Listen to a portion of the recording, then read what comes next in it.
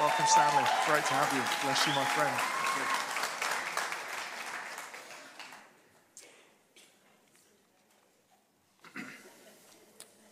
It's my wonderful privilege to be with you again.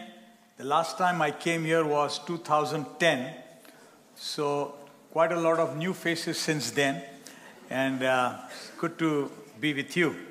I'm so delighted that you are doing a series for this whole year on the subject called Kingdom of God, and I am happy to share on the same subject as well.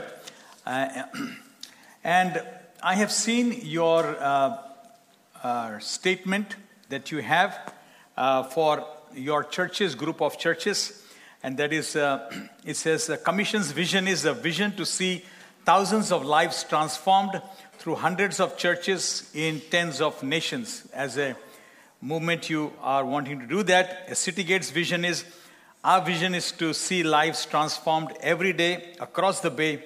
We are transformed by His grace to bring His kingdom transformation to the lives around us.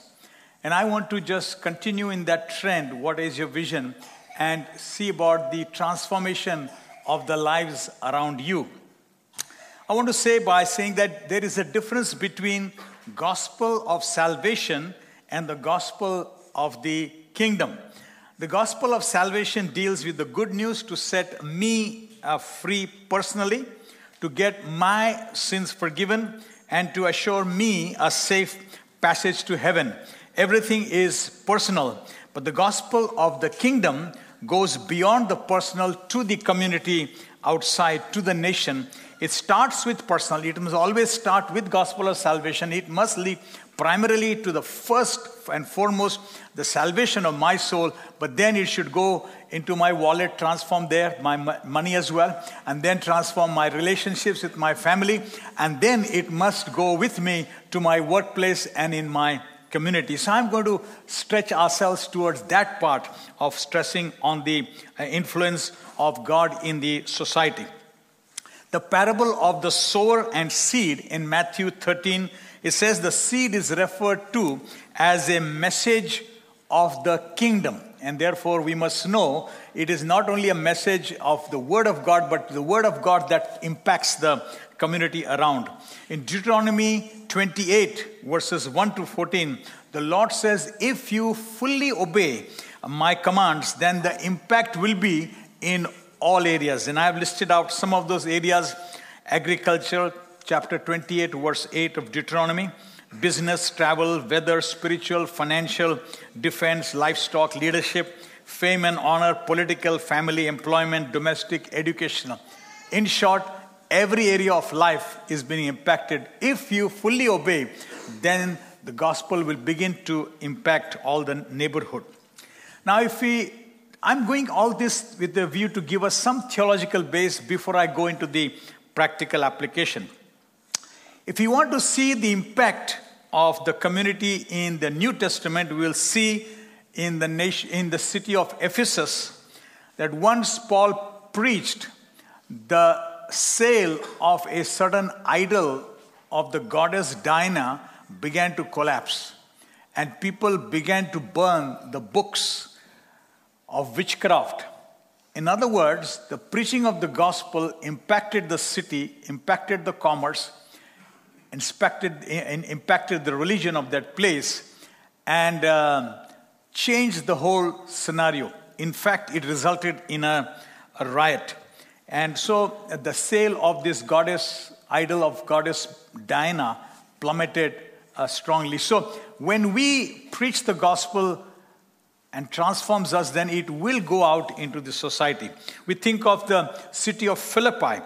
A girl with a spirit of divination was set free by Paul. Again, it affected the commerce of that place. Somebody's who was making money out of her particular spirit of divination, his business collapsed. And again, there was some reaction, so much so that they were put behind bars, but there was an earthquake and they were set free. It impacted. The jailer became a follower of Jesus along with his full family.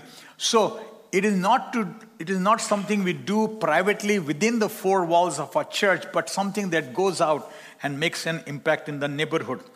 In the Bible, we have the temple, which has got different sections, the most holy place, the holy place, then the compound or the courtyard. And then there is a section meant for Gentiles. Even they have made room for the Gentiles. But the business people had made it as it were a business center that prevented from Gentiles from worshiping. And Jesus came and overturned those particular businesses that were there. In other words, he said, my house shall be called a house of prayer for all the nations. And you have made it a den of thieves. So Jesus' vision was not just a few handful, not just in the temple, not just some church building premises, but a call for all the nations to be impacted. When Mary was told the good news about the birth of Jesus, that she's going to be pregnant and going to give birth, she sang her famous song, Luke chapter 1, 52, 53. She says, he has brought down rulers from their thrones, but has lifted up the humble. He has filled the hungry with good things, but has sent the rich away empty. Notice the political implication. Brought down the rulers from the throne and lifted the humble. And a social statement. Filled the hungry with good things, but sent the rich away empty. With the coming of Jesus, politics and commerce will also be affected. If you look at the Old Testament, you will find something about agriculture. In Genesis, you have a famine that has come, and Isaac is about to move, but God tells him, stay put. And he stays put, and he gets a bumper harvest, so much so that the people in the neighborhood, they look into their so-called people who do divination and say, this man has got a great favor, a great God, and great impact. And they come to make peace, a peace treaty with him, knowing that we can't take on him or can't take on his God. He has got superpowers that he works with. In other words, agriculture in the time of famine, you can have a bumper harvest. Militarily, you find all across in the Old Testament supernatural intervention from God to help people of Israel. Whether Jericho is destroyed, Goliath is killed, Philistines were repeatedly defeated, Arameans were defeated, Syrians were defeated, Egyptian chariots were drowned, and so on and so forth. You will find an impact made in everything all around. Kings and laws of nations were affected during the times of Daniel. Some of you may have seen the coronation yesterday, and I watched it, and I saw that the script which was followed is so biblically based. And so even the Bible has affected what happens, as it were, in monarchy, in kingship, in the government. And so such is the power. And in the times of Daniel, it happened again. In the times of Daniel, Shadrach, Meshach, Abednego, Mordecai, Esther, Joseph, the law of Medes and Persians, once it is passed, cannot be changed for 6 months. But God intervened, and overnight Darius wiped out that whole old laws of Medes and Persian and enacted a new law. Yes, God can change. And we use this passage to pray in our land, because in India there are 9 states where they have passed draconian anti-conversion bills.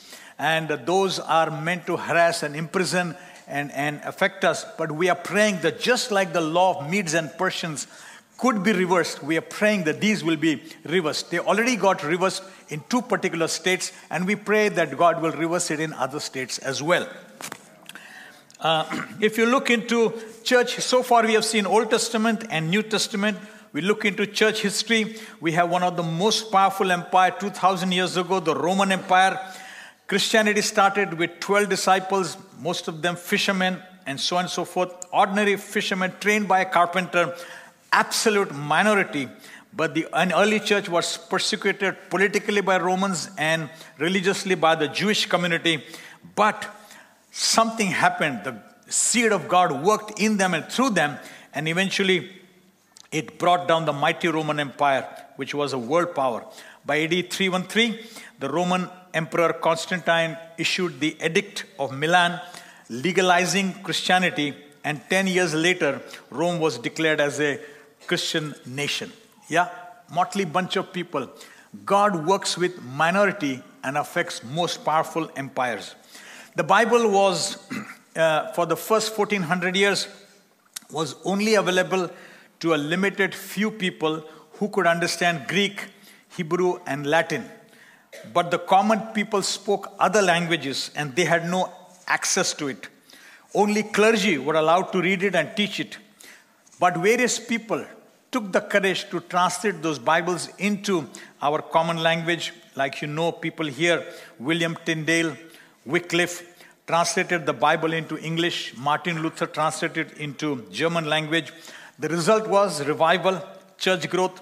Shakespeare wrote his top-notch Christian literature and he borrows so much material from the Bible. And eventually scientific discoveries took place, including that of steam engine, steam power, resulting in industrial revolution. And during the time of John Wesley, George Whitfield's spiritual revival took place in UK, which resulted in social reforms. Instead, based on the writings of a man called Charles Dickens, who wrote the famous novel called Oliver Twist, highlighting the plight of orphans. The result was the nation had to pass bills to protect the orphans. So the one with the gift of writing was able to affect the policies. Nursing profession reached its peak during the time of Florence Nightingale. William Wilberforce became a member of parliament and led a relentless battle to abolish slave trade, to look for prison reforms, to cancellation of debts, and many other NGOs were started for the upliftment of the poor and marginalized. What I'm saying is, if you look at this history, this rich history right here, is that how these people took the gospel message of the kingdom into the political field of the parliament, or whether it is the nursing profession, the medical field, or the social work of where the orphans were. In other words, the gospel must penetrate into the neighborhood. Now I take you to my country in India. I want to say that we have a part of it not so good record. You may not want to hear it. The Britishers ruled us for over 200 years and they looted us and they oppressed us, but that's the subject I'm not going to speak about. I may not be invited again, so I'm just bad. But I want to say that inasmuch as that dark history remains, there is a phenomenal work done by the British missionaries who came to India. And I'm going to just highlight a few of those. And in the year 1813, till then, the British missionaries were not allowed by East India Company to come to India. In fact, the great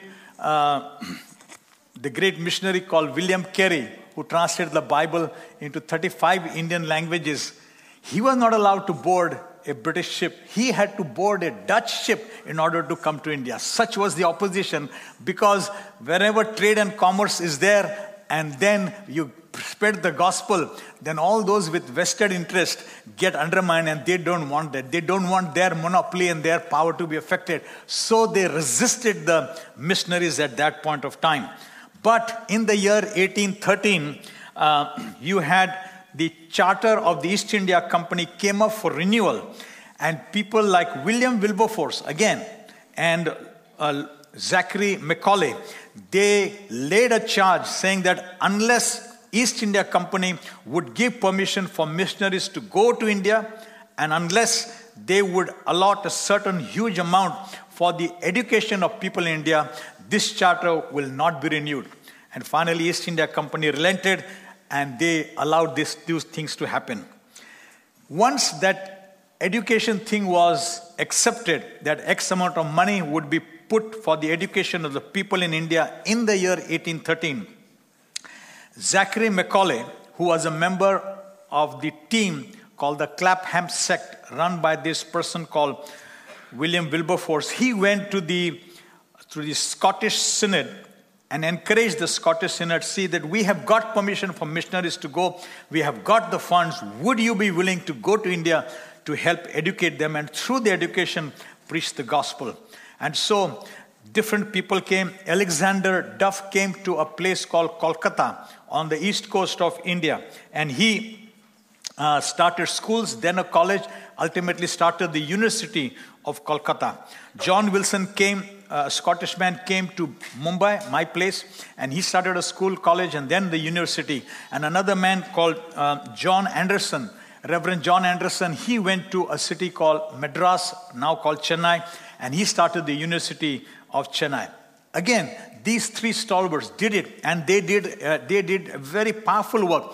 Because in India, you have caste system, the upper caste, which is the priestly caste, the warrior caste, and the business caste. These three are the upper caste. And then you have the lower caste, and then you have the outcast. The low caste and outcast have no privilege of education whatsoever. But when they started, these three people started, they included all the members of whichever caste they were. So the upper caste people got very upset and boycotted these schools and colleges.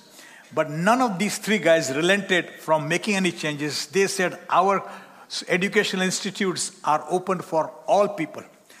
Those upper caste people left, wandered around, found nothing else as good, as quality, as suitable as what they was taught. And a couple of years later, all sheepishly came back into that place. So I admire those people.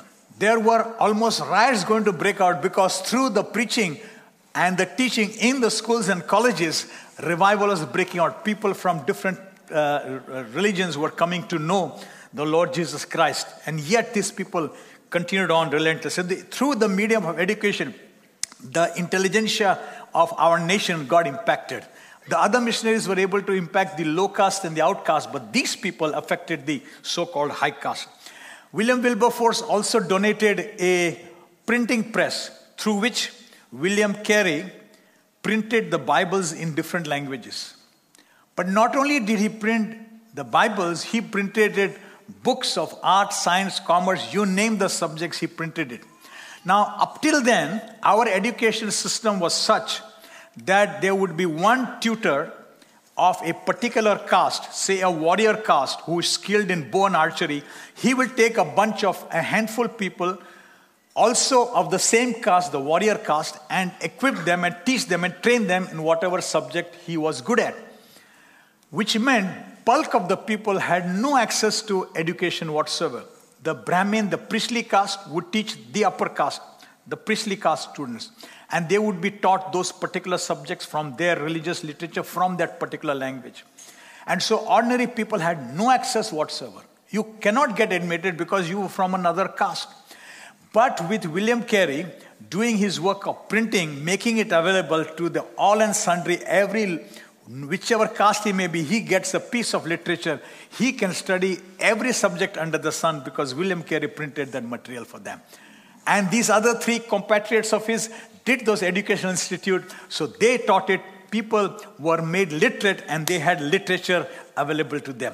This led to transformation, and that started the growth of our nation. Whenever educational levels are increased, the nation really develops and progresses, and that's what they did in our whole life. The printing press was an amazing thing that they did. Those days we had in the courtrooms, in the palaces and courtrooms, they spoke Persian language. The religious books of the Brahmins was Sanskrit. And in certain elite society, they spoke Urdu. But the ordinary people spoke other languages. And it was a missionary called Sam Kellogg who went across the whole of North India, picking up the common words from all the different languages which were spoken by people and compiled a language known as Hindi. It was a missionary, a white missionary, British missionary, who formed and gave us a language by which northern half is united in that process. And today that has become like the national language for the upper half of the country. So again, they are doing a remarkable, they wrote the dictionaries, they wrote grammar books. Bulk of our languages, those dictionaries and grammar books are written by them. This also resulted in social reform. There was a lady called Amy Carmichael, many of you know from your place. She abolished a system of Dev Dasi where children were being dedicated by families, dedicated, one of the girl child would be dedicated to a goddess Yellamma. Sounds nice, but invariably that child would become a sex slave of the priest who worked in that particular place. And when they used that girl child, when they had no use of her, they sold that girl off to the red light district. Some of these children ran away, came to Amy Carmichael for shelter. Amy Carmichael took them in, and once she took them in, it became known, so other children ran away for shelter, and she ran a home. They tried to burn her home, but she managed to survive through, and she began to bring all these children and ran a massive orphanage. And she relentlessly fought a battle with the British government, which was ruling our land that time, to say this practice is a horrendous practice, it must be abolished. Eventually, British government bowed down and passed a bill to abolish the Devdasi system. William Carey saw that when, according to Indian Hindu custom, if a man dies, the widow has no worth, no value. When they cremate the man, the widow wife should jump into the fire and be burned to death alive. Of course, not every widow would be eager to jump. They would hesitate, they would relax.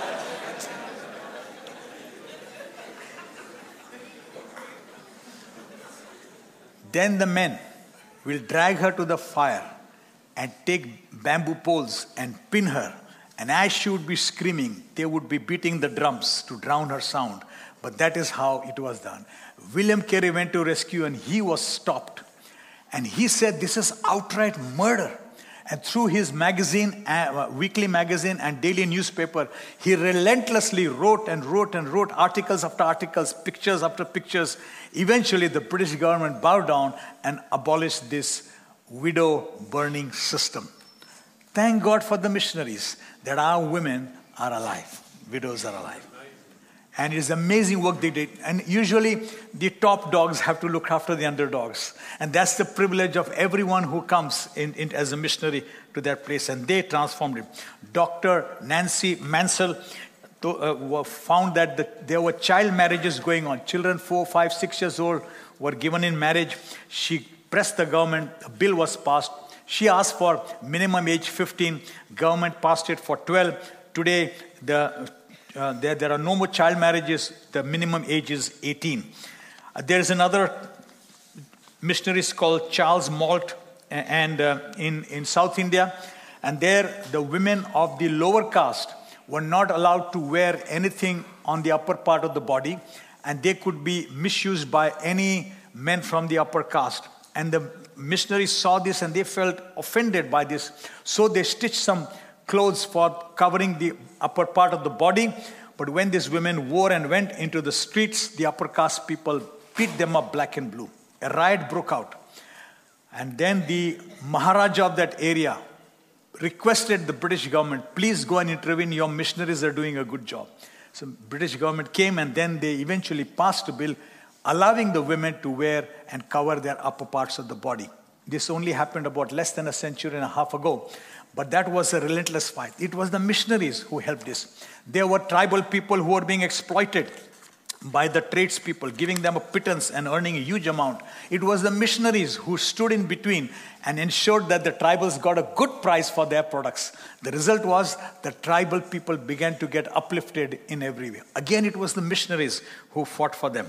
If you look at the medical world, in our era, those eras, if the nursing profession was considered to be a very low profession. Nobody wanted to go for nursing profession. Those who went were considered to be, categorized as red light girls.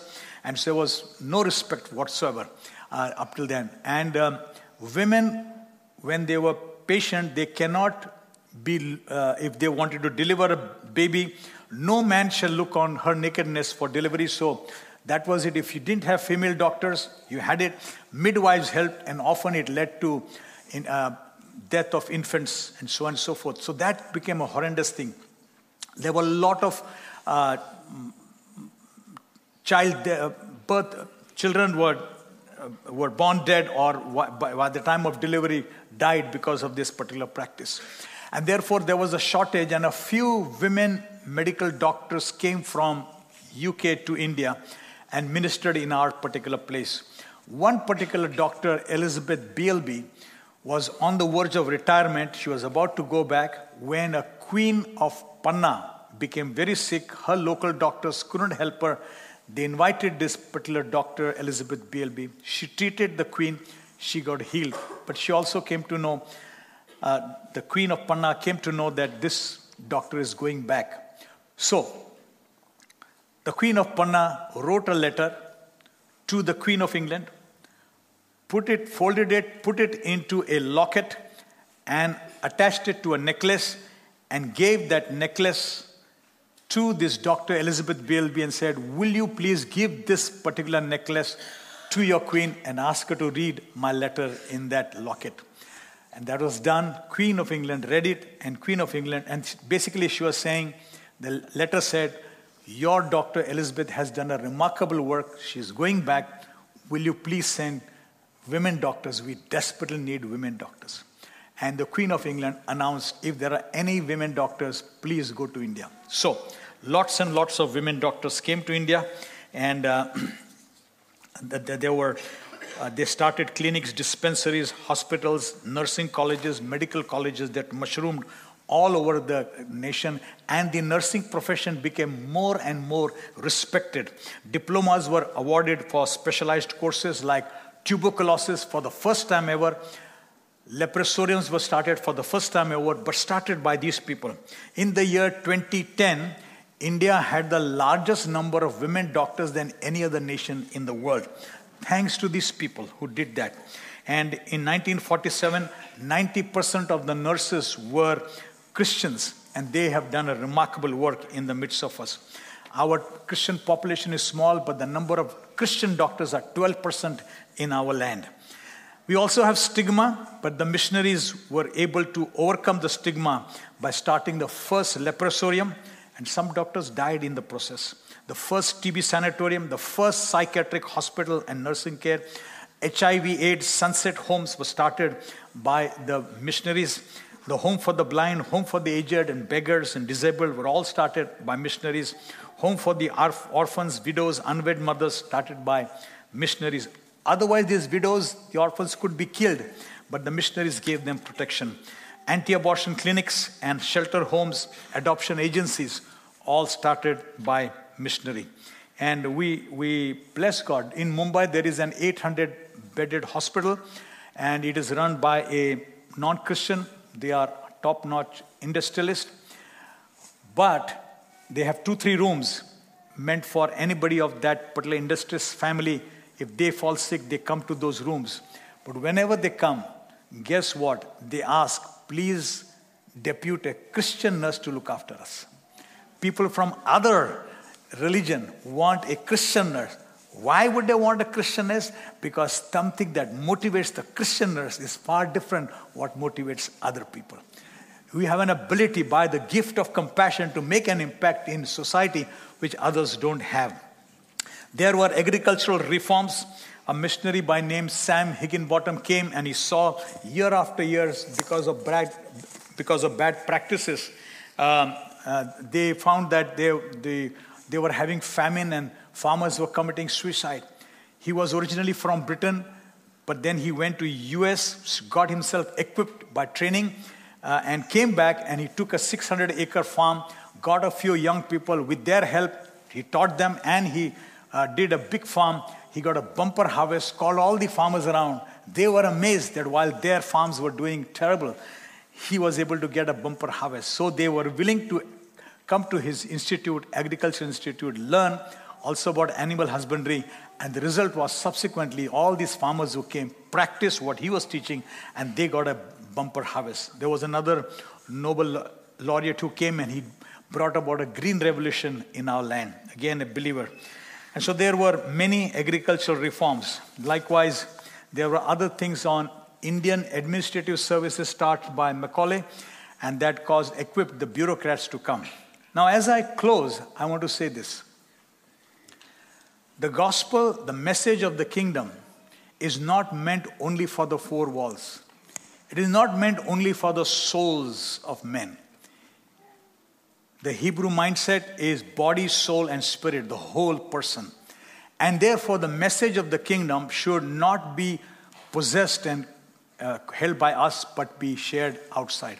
I want to speak of 3 ways we can draw a line. I don't want to say 3 types of Christians, but let's say 3 types of Christian. One is a pietistic Christian. A pietistic Christian is born again, water baptized, spirit filled. They daily have their quiet time. They have a family. They nurture 2 kids. They own a house. They have a job. And they move up in their career.